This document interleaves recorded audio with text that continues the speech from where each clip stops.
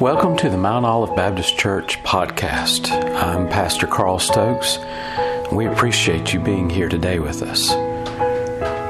Our desire is to preach the Word of God effectively and clearly so that you can understand God's desire for you in your life. Ephesians chapter 4 once again is where we are. And I imagine if you're like me, you've probably worn some tracks in your Bible from going to the same location over and over and over again.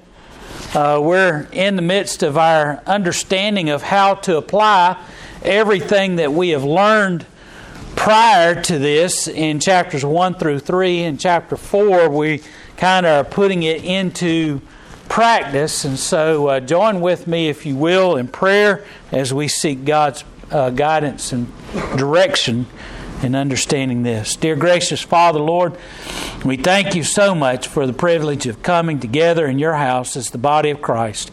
Lord, I pray that you would help us as we seek to hear your word and as we seek to understand your message for us today. Lord, may we be faithful in understanding all that you've given us. In Jesus' name we pray. Amen. Look once again at Ephesians chapter 4, beginning in verse 17.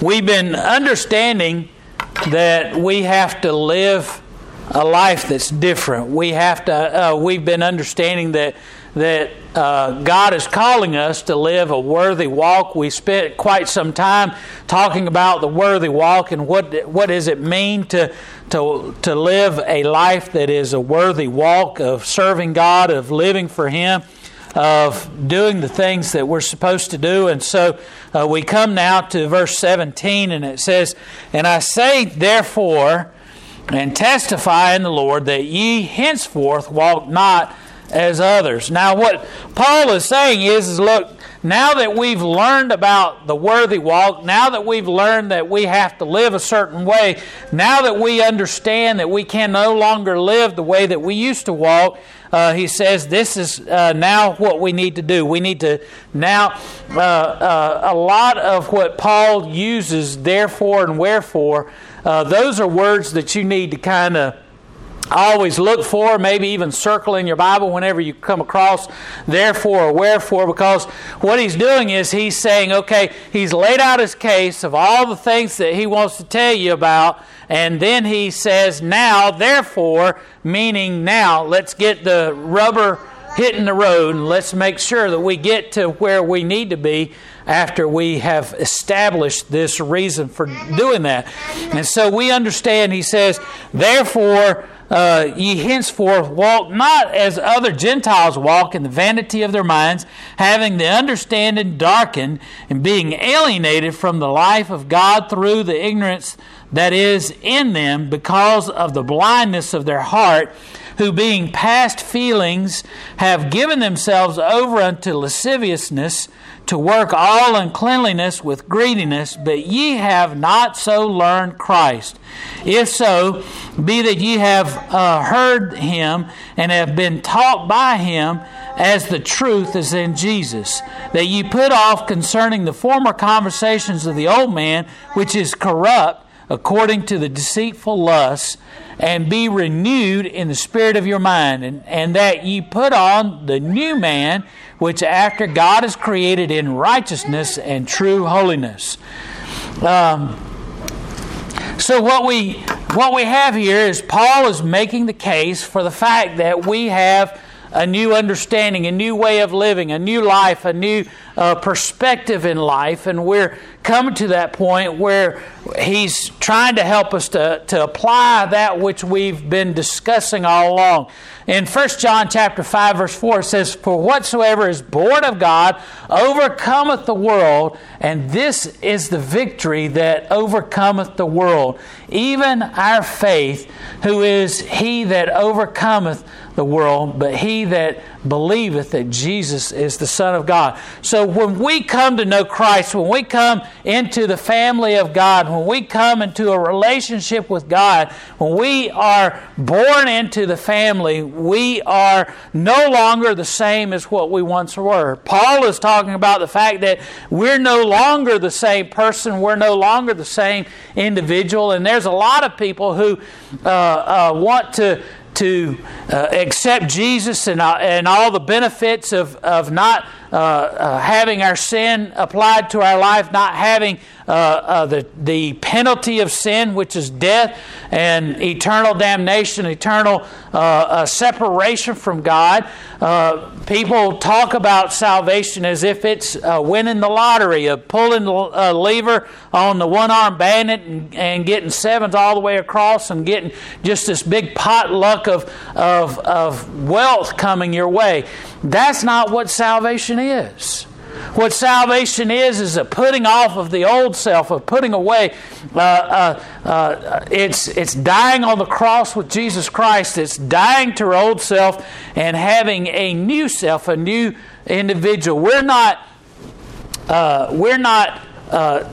simply the same person cleaned up. That's not what Jesus teaches us. What He teaches us is that we're a new creation. Old things are passed away and old things have become new. We're not the same individual once we come to Christ. And that's why those individuals who cling to their sinful ways, cling to the things that they had problems with, cling to the things of this world, are deluding themselves into the understanding of what has truly happened to them. They are no longer the same.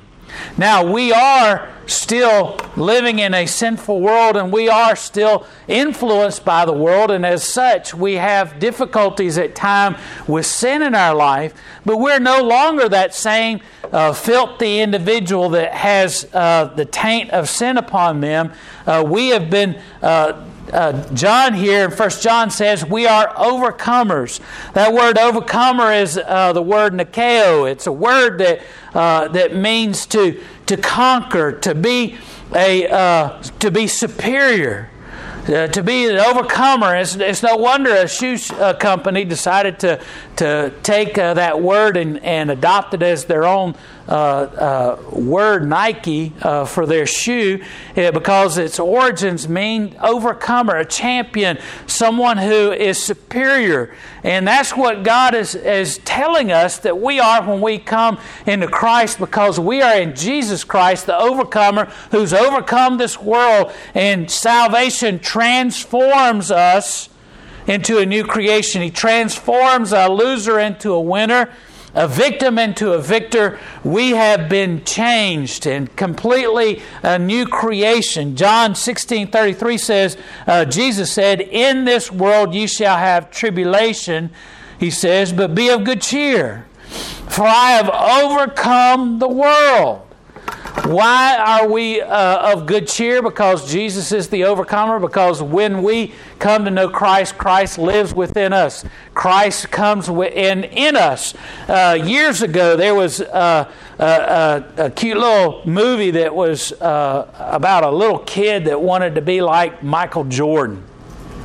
Wanted to be able to play basketball like Michael Jordan, one of the greats of basketball, and the whole movie's about him being able to play like Michael Jordan, and all of a sudden he's given the ability of Michael Jordan to play basketball, and he experiences what it's like to be like Mike. And what we need to understand is that we don't have to live a fiction. We don't have to dream about a fairy tale. When Christ comes into our life, when we accept Jesus into our life, we don't have to just dream what it would be like to be like Christ. We become like Christ. We have Christ in us, and as a result, we are no longer the same. We are overcomers of this world because Jesus Christ has is the overcomer of this world. And we are over the troubles of this world, and we are an overcomer of sin. We are no longer trapped by the devices of the devil, but we are overcomers in Christ Jesus. And so Paul here talks about a new walk and a new lifestyle and a new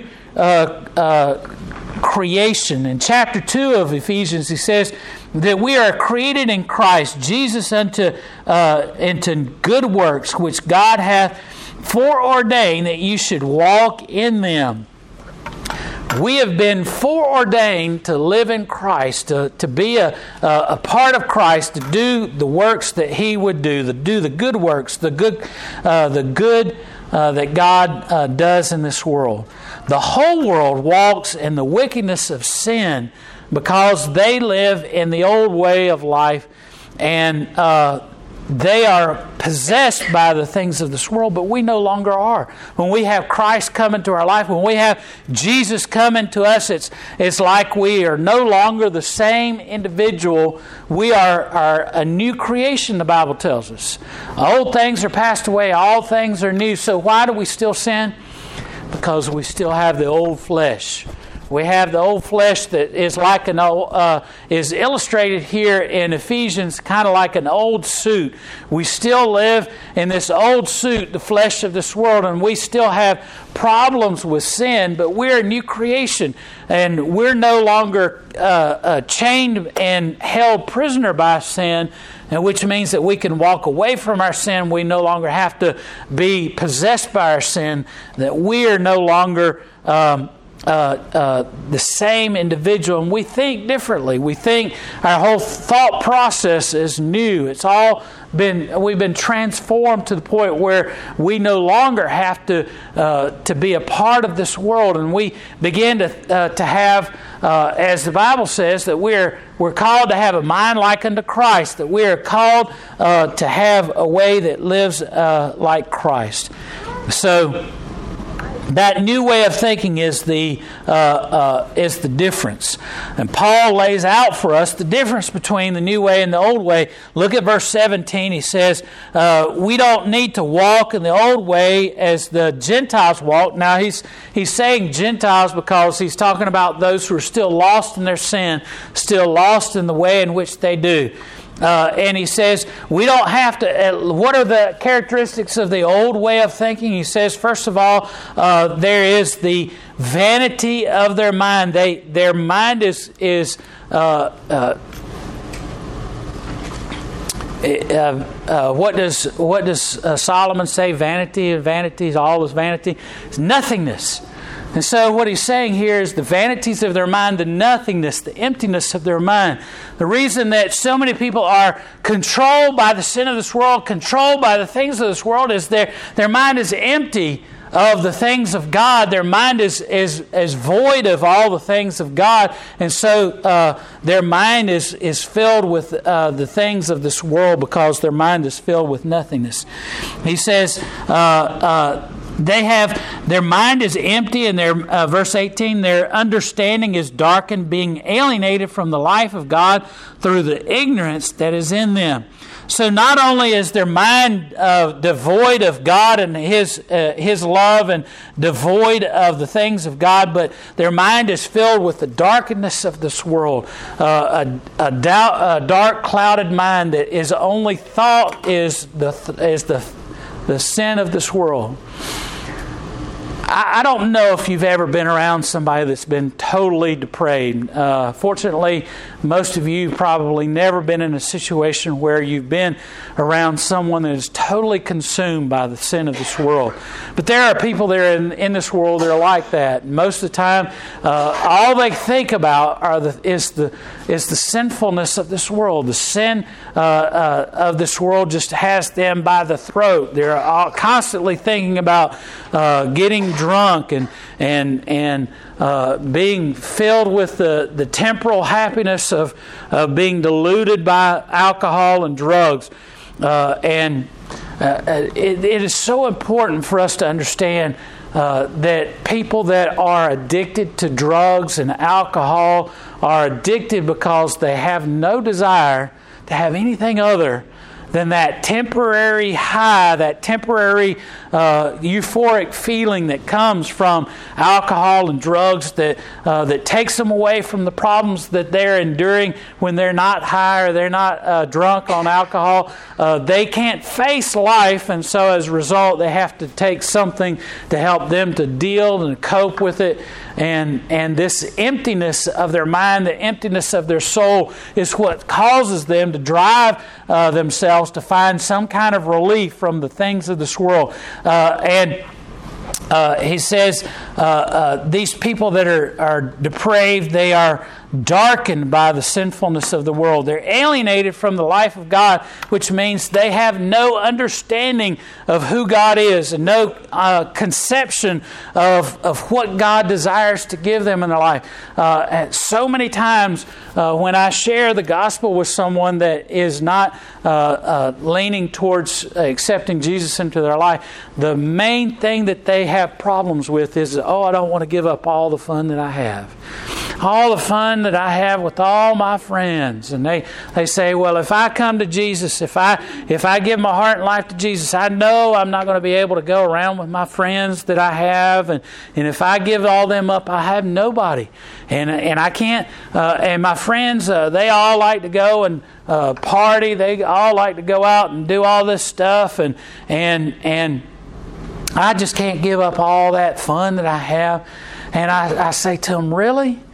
You enjoy sitting in the bathroom on the floor, throwing up into the toilet? And they say, well, what do you mean? That's not what I'm talking about. I say, well, yeah, but when you talk about getting drunk or getting high on drugs or whatever, the next morning after all that is wore off, that's exactly where they are. Their head is spinning. Their world is out of control. And usually what do they do to get back into some kind of right frame of mind, so to speak, quote unquote? Well, do more drugs, do more alcohol, because their world stops spinning, their life stops being bad. They're no longer thinking about the bad things of the world. They have no concept of what God desires for them in their life. What's the next aspect of the life that is captivated by the world? It says not only are they ignorant of the things of God, but they're blinded in their hearts of what God desires for them. And we talked about this idea of having a tender heart and a hard heart. A tender heart and a hard heart. A hard heart, remember the famous passage about a hard, stony heart was the heart of Pharaoh, who didn't want to let the Israelites go, didn't want to do what God wanted them to do, and to let them go and worship God and be free. And each time that he endured a hardship, he was just like the rest of the world. He had the frogs. Go back to Moses. Pray God will take care of this. And all he wanted was God to quit. He didn't want God in his life. He didn't want to worship the one true God. He just wanted all the bad things from happening. And that's a lot of people that have a hard heart. They don't want God necessarily. They just want all the bad things to stop. Well, I want to stop my landlord from constantly coming after me, and I want to be able to pay my rent on time. I don't like all these people calling me up and badgering me to pay my bills. I just want it all to stop. I can't handle all the bad relationships that I have. I just want it to stop. You see, they're willing to, when their car's careening down into the ditch or they're about to have a really bad situation, they're happy to say, Jesus, take the wheel. I can't handle this part of my life. But when things are going good, I'm in control of things. I'm out having a party. I'm just having a good time. You see, most of those people that have a hard heart only look at Jesus and God as come in here and stop this bad stuff from happening. When the popos got you in handcuffs and they're taking you off to prison, you're real religious then. When you're out in the middle of the battlefield and the enemy's shooting bullets at you and explosions are going off all around you, you're real religious then. But when the party's going on, where's God then? You see, their heart is to God. Somebody with a tender heart understands and knows that they're unworthy of God's love, knows that nothing that they have done in life warrants God being good to them at all. A person like that's like the publican that was there with the Pharisee. Remember in the temple that was praying, you had the Pharisee that's praying, God, I thank you, I'm not like this sinner over here, this publican, this tax collector. Oh God, I'm thankful that I give my money to the poor. I'm thankful that I'm able to fast twice a week. I'm thankful that I'm not living a life of depravity like the others. And he's just saying, I, me. Thank you, God. Thank you for me, for my life, all the things I'm doing. And all the while, the tax collector's over in the corner. He's not even down at the altar. He's just down in the corner. And he doesn't have any of the ability to even lift his eyes toward heaven. He's beating his chest and he's saying, God, I'm a sinner. Oh, God, please forgive me. God, I'm so unworthy. And the person with a tender heart is like that because he understands. He understands that there's nothing in this world that we can do to warrant our salvation. Nothing in this world that we could possibly do to overcome the guilt of our sin and the transgressions that we have done against God. The sinner that has the tender heart understands that God loves them in spite of their sinfulness and still feels unworthy of God's love. It's that tender-hearted individual that God is able to change, that God is able to bring to a right relationship with Him because of the tenderness of his heart, understanding and knowing his sinfulness, understanding and knowing that he has done sin. And that's what Paul here is talking about. We have to understand our sinful place and understand the things that we did in our old walk, all these things that we were doing that took us away from God, all this darkness, all this turning away from God, all of this, and the greediness and the uncleanliness. The old way. He says it's lascivious. This is probably the dirtiest word. I've read several different theologians say lasciviousness is probably the dirtiest word in the Bible. Lasciviousness. And we don't even understand what that means pretty much today in our culture today. Lasciviousness is a filthy, dirty word that's used in the Bible several different times, and it's in conjunction with another word that makes it mean different things. Lasciviousness, in one sense, it means drunkenness, and it means the party atmosphere and the lifestyle of constantly being drunken and overcome by the libations in this world. And you want to understand why they disdained people who were drunks in the time of Jesus. You have to understand that the wine that they drank was wine. It was fermented, but it wasn't fermented like the wine of today. It was much less powerful. And so in order to get drunk from it, you had to drink a whole lot more than you drink today. Today's wine is so highly fermented, it doesn't take a whole lot for a person to get drunk from that. Most people get drunk from one or two glasses of wine because it's so highly fermented. In Jesus' day, you had to drink gallons of the stuff in order to get drunk, the same way that you get drunk today. And that's why they saw it as such debauchery, because it wasn't just simply because they were drinking wine. I mean, that's what they had to drink. Everything was wine because water was not potable. They couldn't drink the water. It had so many bacteria and organisms in it that it was dangerous to drink the water. So they drank the wine. The fermentation killed the germs. But it was. I likened it to. Now, I can't say exactly what the wine was like, but I understand and know from Scripture that you had to drink a lot of it in order to be drunk. And I'm not saying that it was Welch's grape juice, because it wasn't. But it was wine that had been fermented, but not fermented as much. It was so you had to drink in excess, a great deal of it. And that's what this word lasciviousness means, is the drunkenness of just being, it means super drunk. Frat party drunk. And this drunkenness that is basically and what makes drunkenness so bad, and you can lump that taking drugs in that with that today as well, is that what you're doing is you're saying, I'm not going to have control over my life. I'm going to let this pill, I'm going to let this drug, I'm going to let this alcohol have control of my life and give me instant happiness. I'm going to allow all the pain to be taken away by taking this pill or this drug or this alcohol, and I'm going to allow it to cause me to do what? What do most people do when they're drunk or high?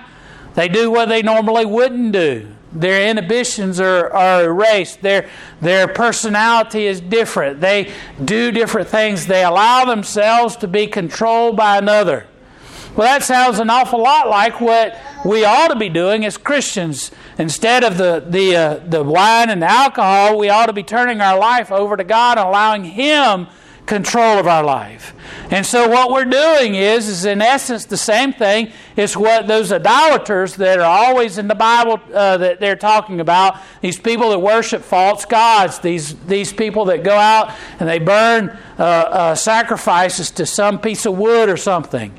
And in essence, when you're a drunk, alcoholic, drug addict, you're worshiping at the altar of that foreign god that is that drug, that alcohol, or that whatever it is that you're doing, that you're allowing your life to be controlled by that substance.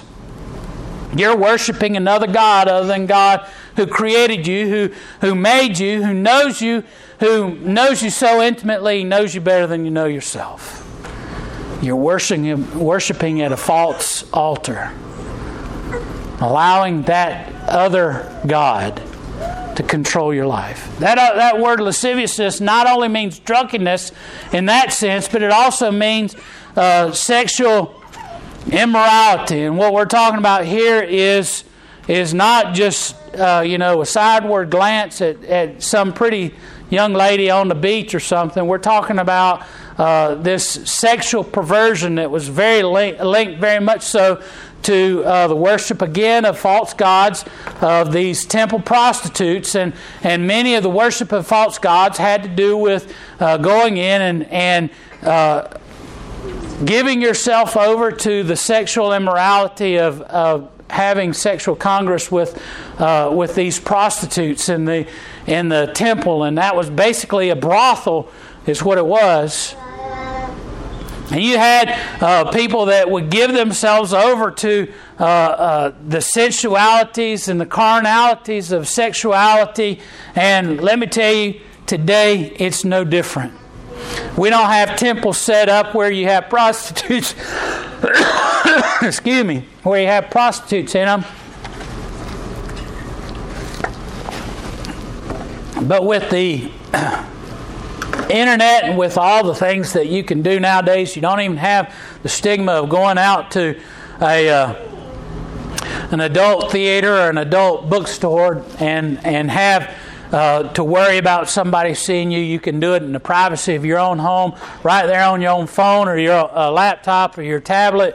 You can see all the immorality of sexuality in all of its perversion. And it is so captivating that some people are so taken by it that they are consumed by it. And again, what is that? That is not only giving yourself over to the lustfulness of this world, but it's also dementing and distorting the true nature of love, which is a gift of God. God gave us love and sensuality to be experienced in the confines of a godly matrimony, in the confines of a relationship between yourself and that person that you've united yourself under the banner of God's blessing in marriage. And And your relationship in that marriage is what God has blessed and what God has given to you as a blessing for you and your wife, your spouse, your husband, whoever. And all of this pornography and sexual immorality is a poor man's substitute for what God intended for us to have. This lasciviousness not only meant drunkenness and sexuality, it also refers to brawling and decency.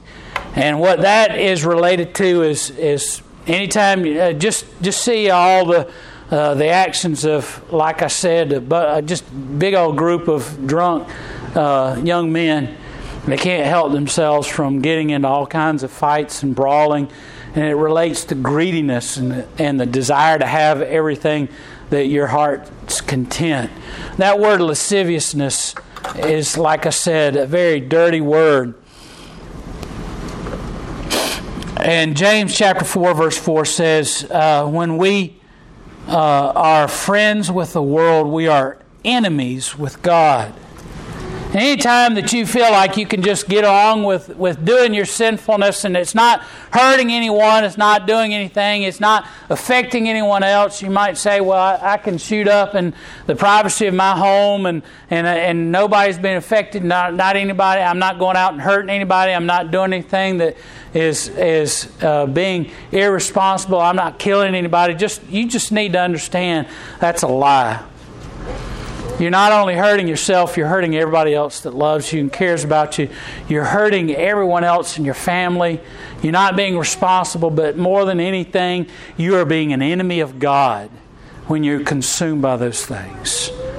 You're following and chasing after false gods of this world, and you're not living as you should. Now, what is the new life? Jesus states that we need to have the opposite. We need to take off that old filth that we just talked about. We need to put on the new. Jesus said, one of the first things that Jesus did after he was baptized and went into the wilderness,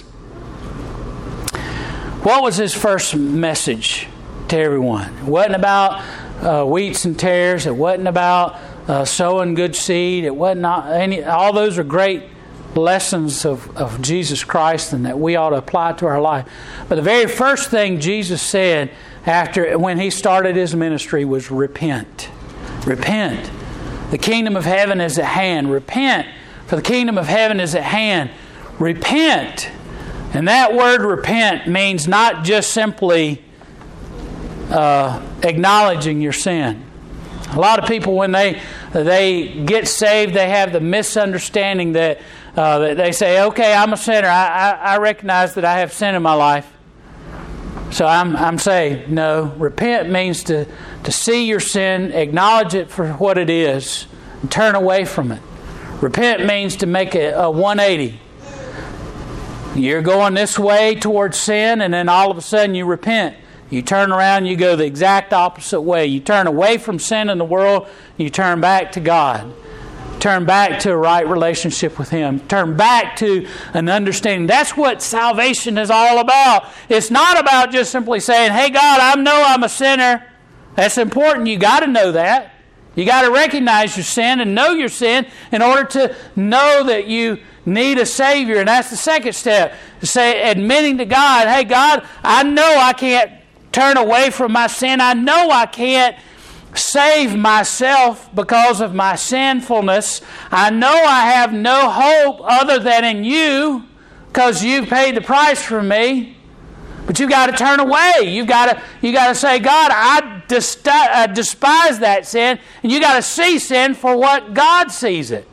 You got to see sin the same way God sees it. And so many Christians, they get saved, they accept Jesus in their heart, they accept salvation, they accept going to heaven and all that kind of stuff, but they want to still love on that sin. They still want to enjoy all the sinfulness they once did. But the problem is they don't see sin the way Jesus sees it. They don't see sin the same way God sees it. And if they did, they'd see it the same way. They'd turn away from it, they'd never come back.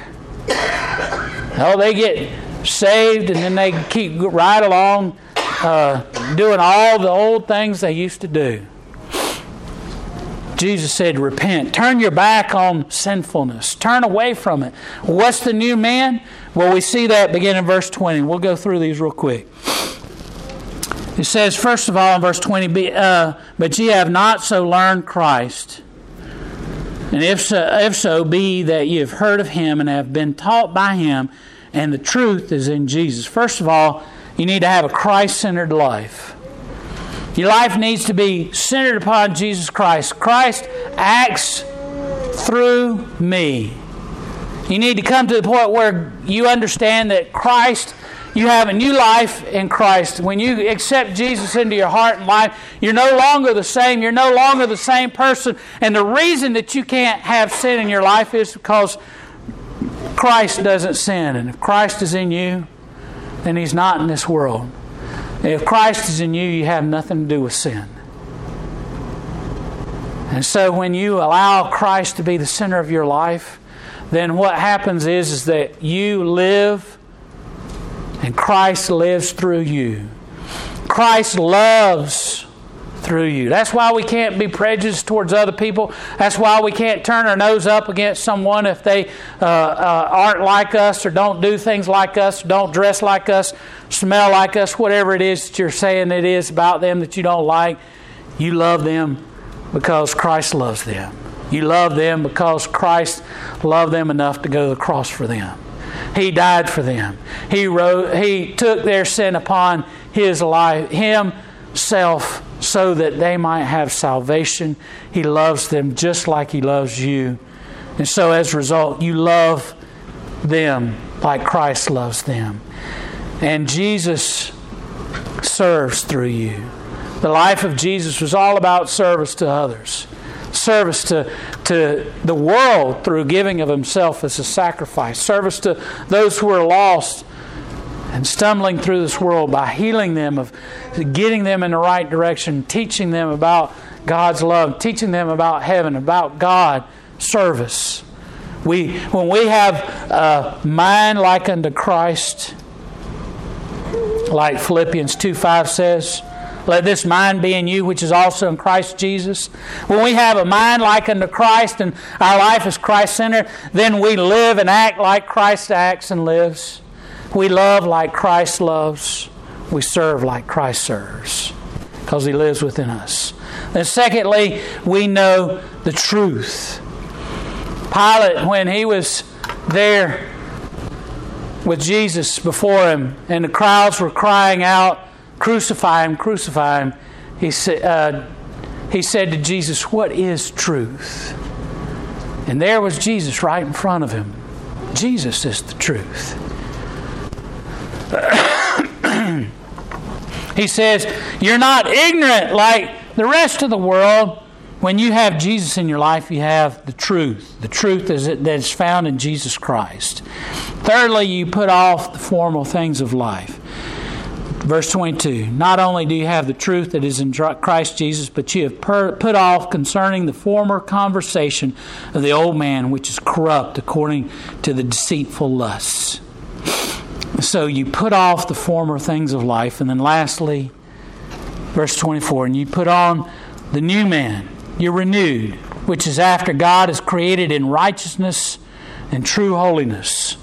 The Bible says we're to be holy like God is holy. And you say, well, I can't be holy. I'm not holy. I can't be holy like God. Well, that's where your problem is. You're trying to be holy. If you're in Christ, He lives in you. Christ is holy. You have to simply allow Christ to live in you. Then you can be holy. Not holy like God, but you can be holy because Christ lives in you. How do we do that? The first thing is to have that emptiness of this world filled with the Word of God. Constantly being filled with God's Word. Allowing God's Word to be a part of your life. And I'm not talking about just every Sunday when you come to church and you hear me preach or you're studying your Sunday school lesson. I'm talking about every day. consistently in your life, and you'll find that it's harder and harder to do the things that you used to do. It's harder and harder to be sinful and to do all those sinful things when you know you're going to sit down at an appointed time each day to study and to read God's Word. It's hard to do because what you're doing is you're staring into the face of God. And you're coming. It's just like when you were young and you did wrong on Friday night or Saturday night, and if you came home, what'd you try and do? You tried to sneak into the house without anybody hearing it, anybody knowing. Because what did you fear the most?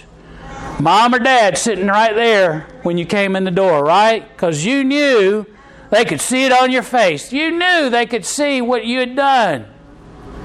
And when you study God's Word, when you read God's Word each and every day, guess what? God's peering at you through the Word of God, and He's saying to you, what are you doing? What are you doing? But more importantly than convicting you, He's helping you to live the right way. And then secondly, the last thing that you do in order to be renewed is to pray daily. And we've got such a hard time with prayer. We don't teach our children to pray. We don't practice prayer in our own life. We don't do the prayer like we should. We ought to pray daily, and I mean more than just God is great, God is good when you sit down to eat. That's a good way to teach your little child that doesn't know any better to start praying and make a prayer a daily activity. But you're much older, much smarter, and much more mature in your faith. You ought not to be praying such a simple prayer. You ought to be praying, pleading your heart out to God, allowing His Word that has bore a hole into your soul that looks deep into you and sees all that sin. You ought to be pleading with God, God, forgive me. Lord, let me live for you. Help me to live for you. Help me to be clean and pure. Help me to live and walk in your way. You see, salvation isn't just simply a golden ticket to get out of hell. Salvation is relationship. And that's how you have a relationship with God. Daily walk with God and His Word so He can speak to you. Daily prayer. And when I say prayer, I also mean meditation. I'm not talking about Eastern mysticism. My mind's empty, nothingness. No. Meditation is just thinking on God. Thinking on what He's told you in His Word. Thinking on what God desires for your life. Whatever is good, just, clean, without reproach. That's what the Bible tells us. That's what we meditate upon. We meditate upon what God desires for us, and your conversation needs to be more than just one way. It's a time where God speaks to your heart. You say, I've never heard God speak to me. That's why it's because you've never allowed God to speak. You've never been quiet long enough for God to speak to your heart. And now, never allow God to touch your life. That's how we live a new life. That's how we live. Take off this old, nasty coat of the old self and put on the new. Let's pray. Dear gracious Father, Lord, we pray that You'd help us in our daily life to live according to Your desire. Lord, to stay away from the filth of this world, to turn away from the vile things of this world that would put us so far away from You. Lord, help us to draw closer to You and live and walk in Your way. In Jesus' name we pray. Amen.